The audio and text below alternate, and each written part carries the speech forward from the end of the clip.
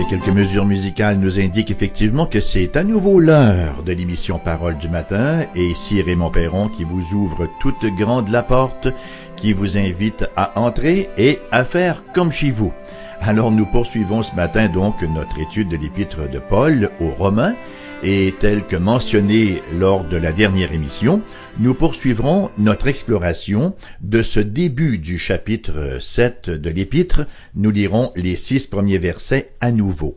« Ignorez-vous, frères, car je parle à des gens qui connaissent la loi, que la loi exerce son pouvoir sur l'homme aussi longtemps qu'il vit.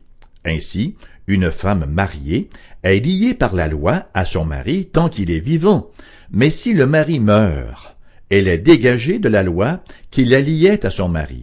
Si donc, du vivant de son mari, elle devient la femme d'un autre homme, elle sera appelée adultère. Mais si le mari meurt, elle est affranchie de la loi, de sorte qu'elle n'est point adultère en devenant la femme d'un autre. De même, mes frères, vous aussi, vous avez été, par le corps de Christ, mis à mort en ce qui concerne la loi, pour que vous apparteniez à un autre, à celui qui a ressuscité les morts, afin que nous portions des fruits pour Dieu.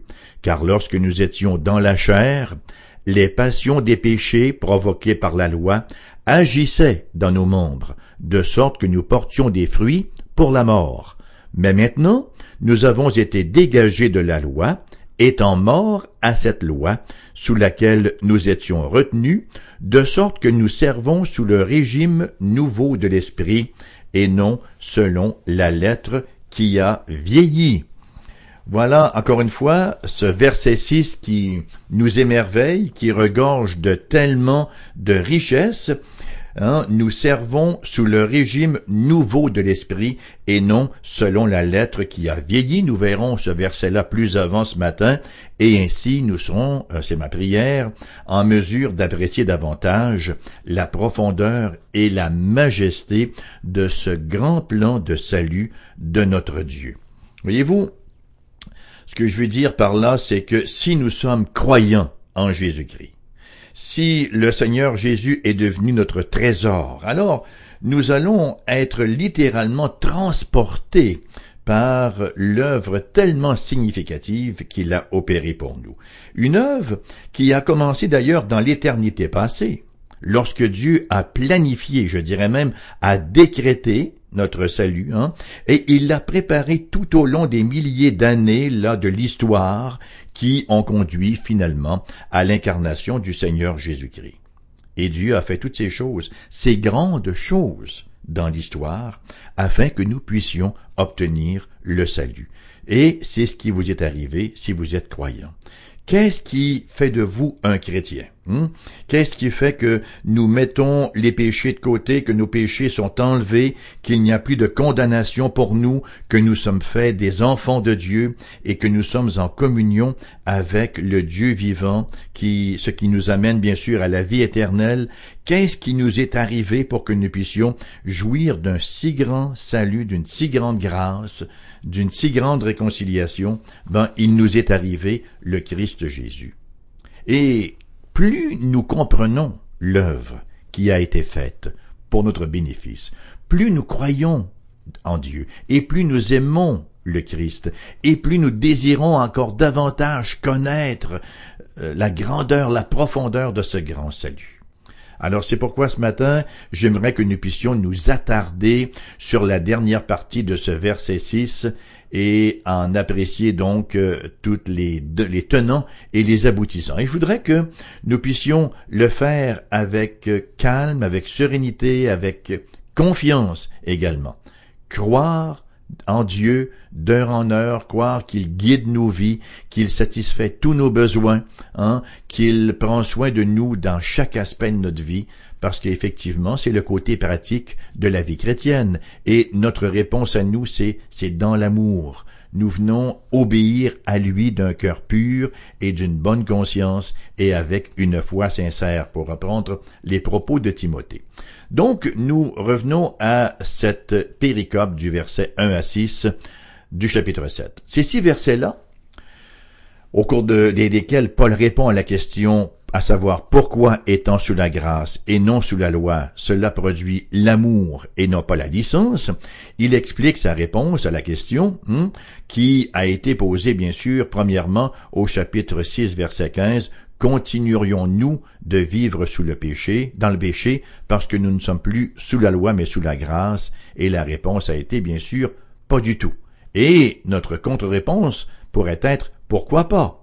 Pourquoi est-ce que la liberté de la loi ne résulterait pas en une vie sans loi, mais plutôt en une vie de sacrifice et d'amour? Alors il a fait cette comparaison en utilisant la métaphore du mariage. Lorsqu'une femme est mariée à un homme et que son mari meurt, la loi du mariage qui la liait à cet homme ne tient plus, ne la lie plus. De la même façon, nous qui sommes morts à la loi, nous ne sommes plus liés par la loi, et c'est le point de comparaison que Paul fait d'entrée de scène dans ce chapitre-là. Alors, il nous dit que nous avons été rendus libres, de servir sous le régime nouveau de l'esprit. Voyez-vous, au verset 4, si je reprends ici ce qu'il nous dit au verset 4, « De même, mes frères, vous aussi vous avez été par le corps de Christ mis à mort en ce qui concerne la loi, pour que vous apparteniez à un autre, à celui qui est ressuscité des morts, afin que nous portions des fruits pour Dieu.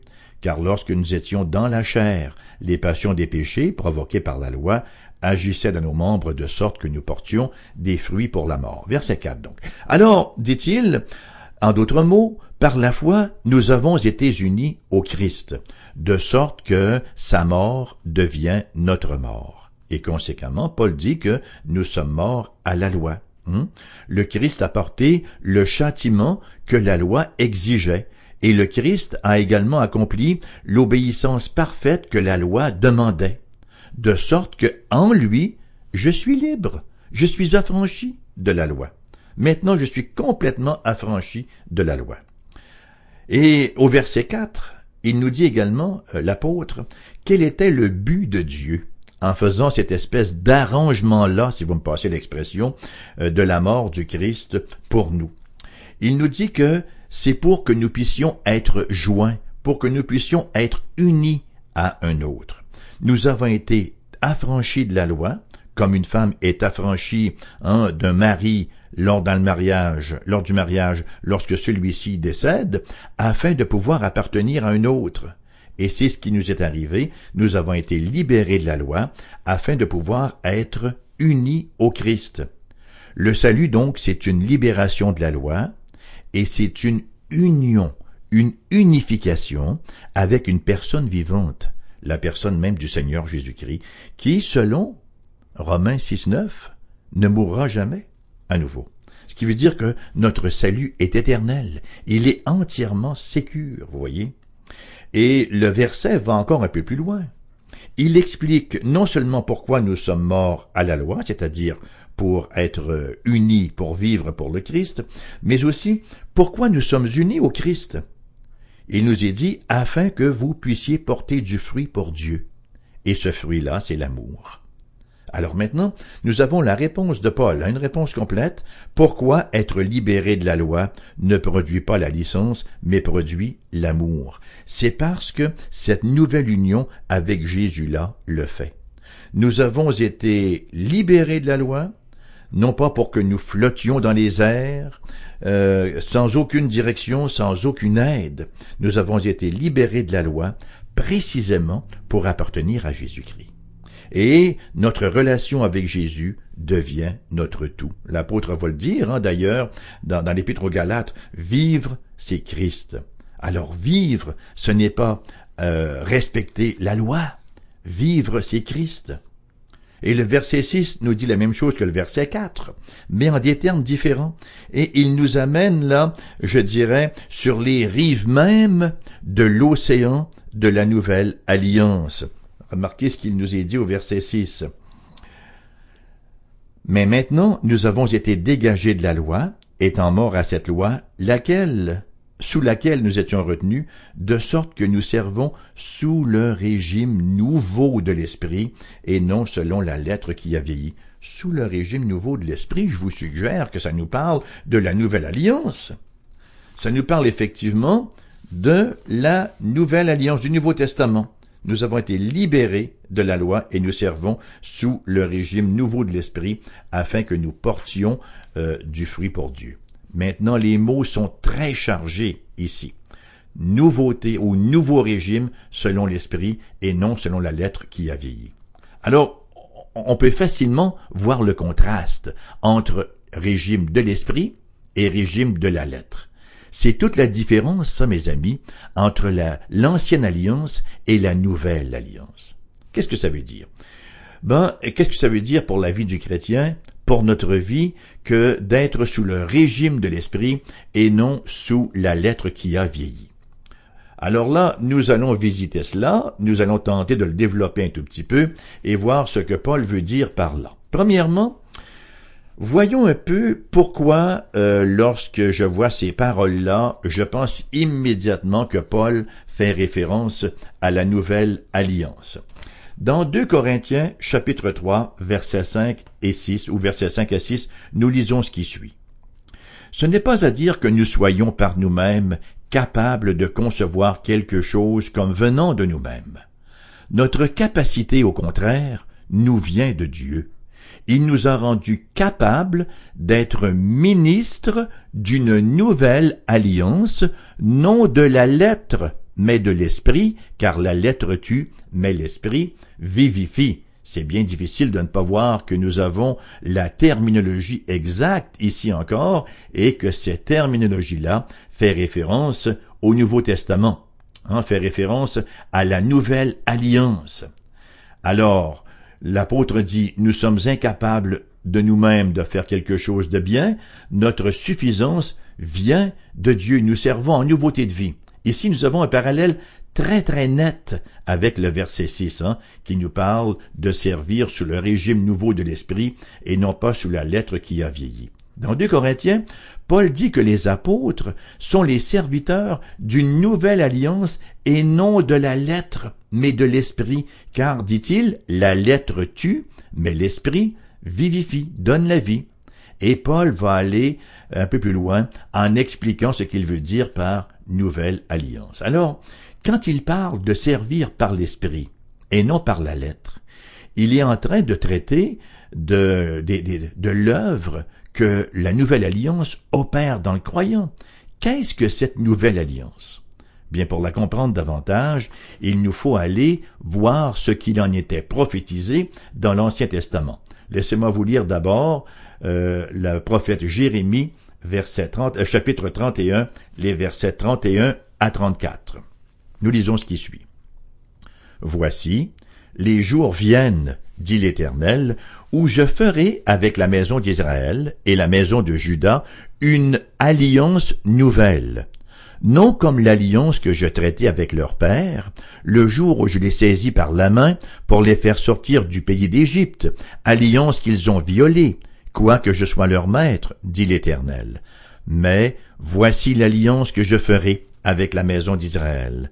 Après ces jours-là, dit l'Éternel, je mettrai ma loi au-dedans d'eux, je l'écrirai dans leur cœur, et je serai leur Dieu, et ils seront mon peuple. » Pardon. Celui-ci n'enseignera plus son prochain, ni celui-là son frère, en disant « Connaissez l'Éternel », car tous me connaîtront, depuis le plus petit jusqu'au plus grand, dit l'Éternel. Car je pardonnerai leur iniquité, et je ne me souviendrai plus de leurs péchés. Quelle belle portion d'écriture. Et c'est le texte classique pour la Nouvelle Alliance. L'Épître aux Hébreux le cite, ce passage-là, très très souvent comme représentant effectivement le fondement même de l'enseignement de la Nouvelle Alliance. Qu'est-ce que nous apprenons ici concernant les termes de cette Nouvelle Alliance que le Seigneur fait avec son peuple, avec l'Israël spirituel? Alors, premièrement, nous apprenons que dans la Nouvelle Alliance, la loi n'est plus désormais externe, elle n'est plus écrite sur la pierre, sur les tables de pierre, ce n'est plus la lettre qui tue, mais elle sera maintenant intériorisée, elle sera maintenant écrite sur le cœur. Elle fera en sorte que nous aurons un cœur pour la loi. En d'autres mots, l'élément décisif quant à la loi ne sera plus la demande qui vient de l'extérieur, mais un désir qui va jaillir du cœur à partir de l'intérieur de vivre en conformité avec cette loi-là.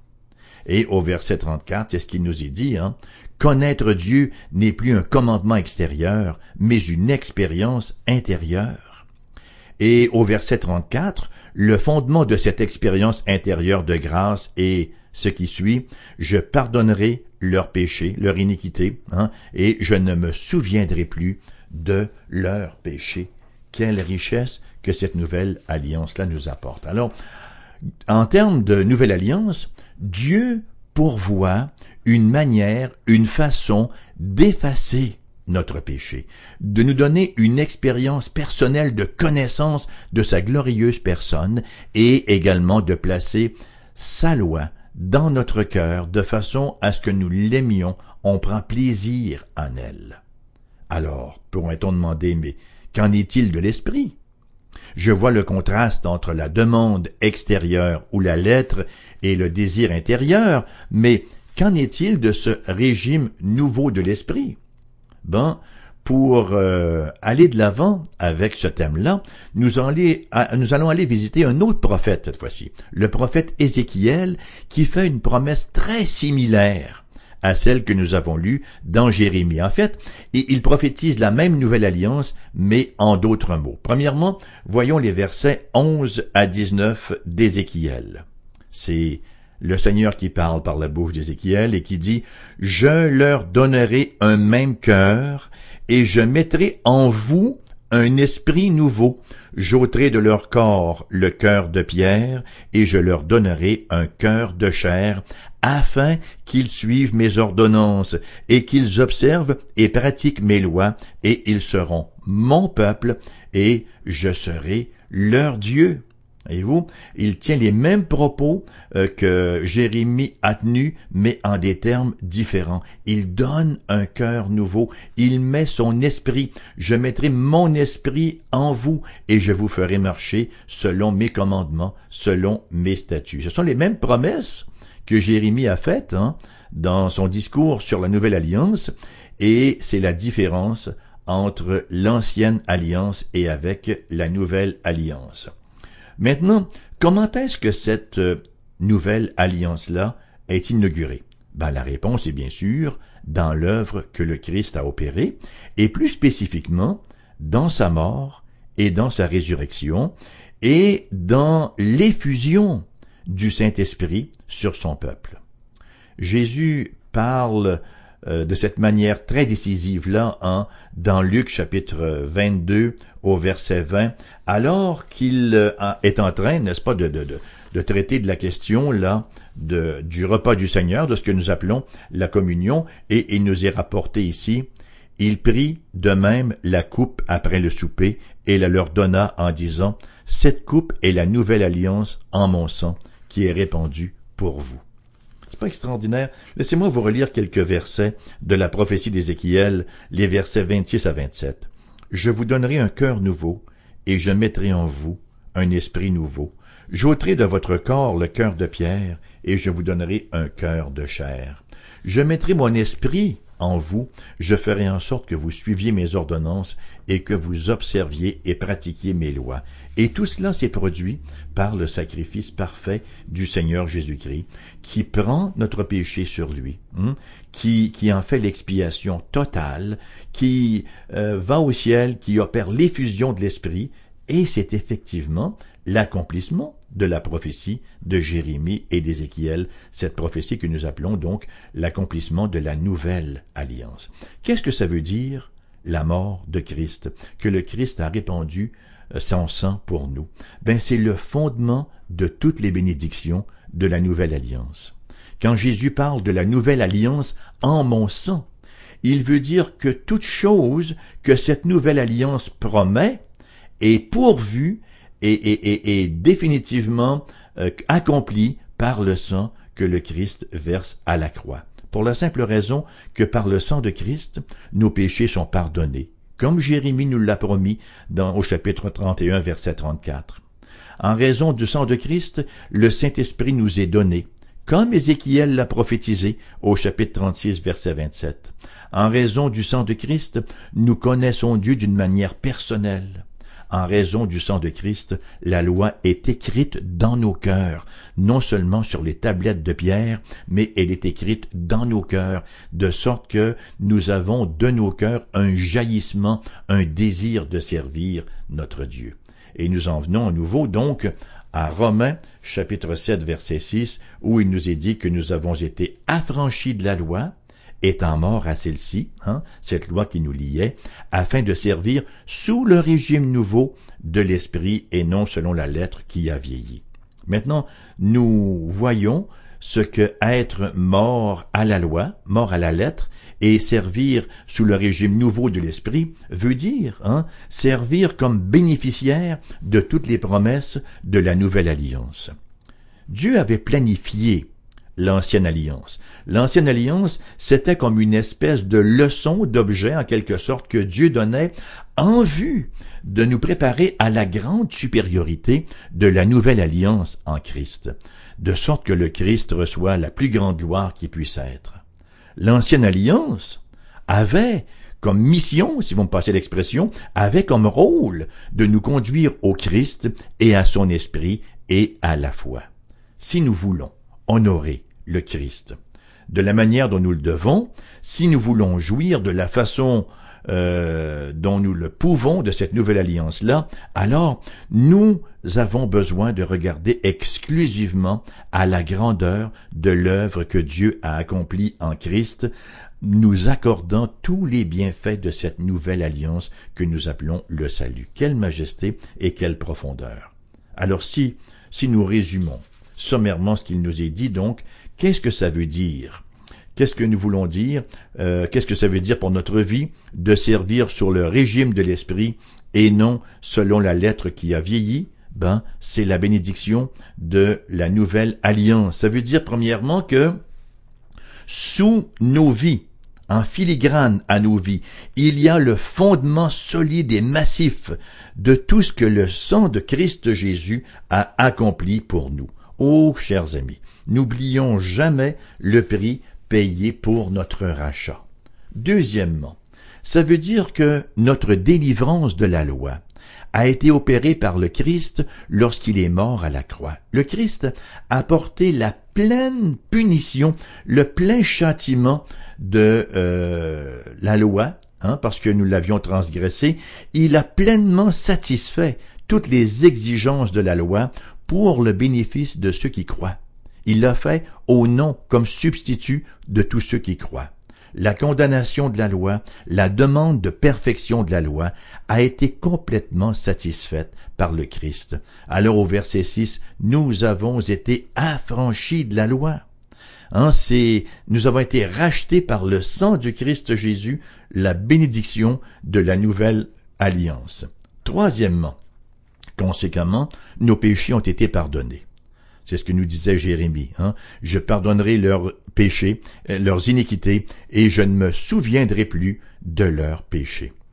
Nous avons besoin de nous prêcher cela jour après jour parce que Satan nous accueille ou nous agresse constamment, nous assaille constamment avec toutes sortes d'accusations. À quel point nous avons besoin de nous laisser rappeler cette grande bénédiction de la nouvelle alliance où Dieu dit « Je pardonnerai leur iniquité et je ne me souviendrai plus de leurs péchés. » Passé, péché passé. Péché passé, présent et même passé, et même péché futur, la toute suffisance du paiement du sang du Christ. Quatrièmement, un nouvel esprit a été placé en nous, l'esprit de Dieu. Dieu envoie en nous son Saint-Esprit. Notre corps est désormais le temple du Saint-Esprit. Et le Saint-Esprit, c'est l'Esprit du Christ, c'est l'Esprit du Père. Conséquemment, cinquièmement, nous connaissons le Père. Non seulement comme le premier commandement, tu aimeras le Seigneur ton Dieu et le deuxième ton prochain comme toi-même, nous le connaissons dans une relation personnelle ayant expérimenté la nouvelle naissance par l'Esprit.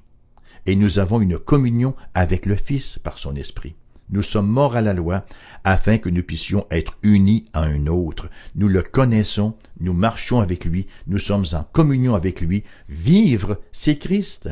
Et finalement, la loi de Dieu est écrite dans notre cœur. La volonté de Dieu n'est pas de nous écraser avec des commandements extérieurs et des demandes de perfection que nous ne pouvons pas atteindre. La loi est pleinement satisfaite en Jésus. Maintenant, la volonté du Seigneur, elle s'élève, elle jaillit de nos cœurs, alors que l'Esprit transforme nos désirs et nous rend de plus en plus libres. Ô chrétien, cher ami chrétien, racheté par le sang du Christ Jésus, reconnais tes bénédictions, reconnais tes privilèges, reconnais que tu es le bénéficiaire de cette nouvelle alliance. Et toi qui m'écoutes, auditeur, auditrice, qui n'es pas croyant, si tu n'as pas encore fait cette expérience-là, libre es-tu de croire? Viens au Christ Jésus, détourne-toi de ta propre suffisance, de tes propres raisonnements dépravés, et reçois le Christ comme trésor de ta vie, et jouis de tous les bénéfices que le Christ a acquis, qu'il nous a achetés à si grand prix à la croix. C'est sur cette note, on ne peut plus. J'ai des petites difficultés ce matin avec la langue qui fourche tantôt par-ci, qui fourche tantôt par-là. Voilà. On termine donc sur une note on ne peut plus positive et bénissante ce matin. Et je vous rappelle que vous pouvez nous contacter en nous écrivant à l'adresse suivante: AERBQ, casier postal 40088, Québec, QC. Le code postal est G comme dans Gaston, 1H, G1H, 2S comme dans Simon, 5, 2S5. Vous pouvez tout, comme dirait la Sagouine, nous téléphoner. Nous avons une boîte vocale qui va vous accueillir tout gentiment, sans malice, et nous retournerons votre message si vous le désirez. Sinon, laissez-nous vos commentaires. Si vous désirez avoir une copie gratuite des Saintes Écritures, vous pouvez nous en faire la demande. Si vous désirez nous rencontrer, avoir quelques discussions, il nous fera plaisir de le faire sans aucune obligation de votre part. Vous pouvez nous téléphoner, donc, au 88 688 0506. Vous pouvez risquer de faire danser vos doigts sur le clavier en nous envoyant un courriel, et notre adresse figure sur notre site Internet. Notre site Internet, c'est cfoi-fm.com, cfoi-fm.com. En faisant cela, vous allez vous retrouver sur le site de l'Association d'Églises réformées baptistes du Québec. Vous allez sous l'onglet Radiodiffusion. Et là, vous allez voir les adresses courriels des différentes personnes impliquées dans CFOI. Et la mienne y figure. Mon nom est Raymond Perron et il me fera toujours plaisir de vous lire, chers amis. Je vous rappelle que l'émission vous revient à 14h cet après-midi en rediffusion. Je vous souhaite une très belle journée. Écoutez, c'est difficile de ne pas envisager une belle journée lorsqu'on réfléchit un tantinet à tous les bénéfices qui sont nôtres, parce que nous sommes partie prenante, nous avons été fait partie prenante de cette nouvelle alliance en Christ Jésus. Savourez ces bienfaits-là à satiété. Bonne journée et à la prochaine.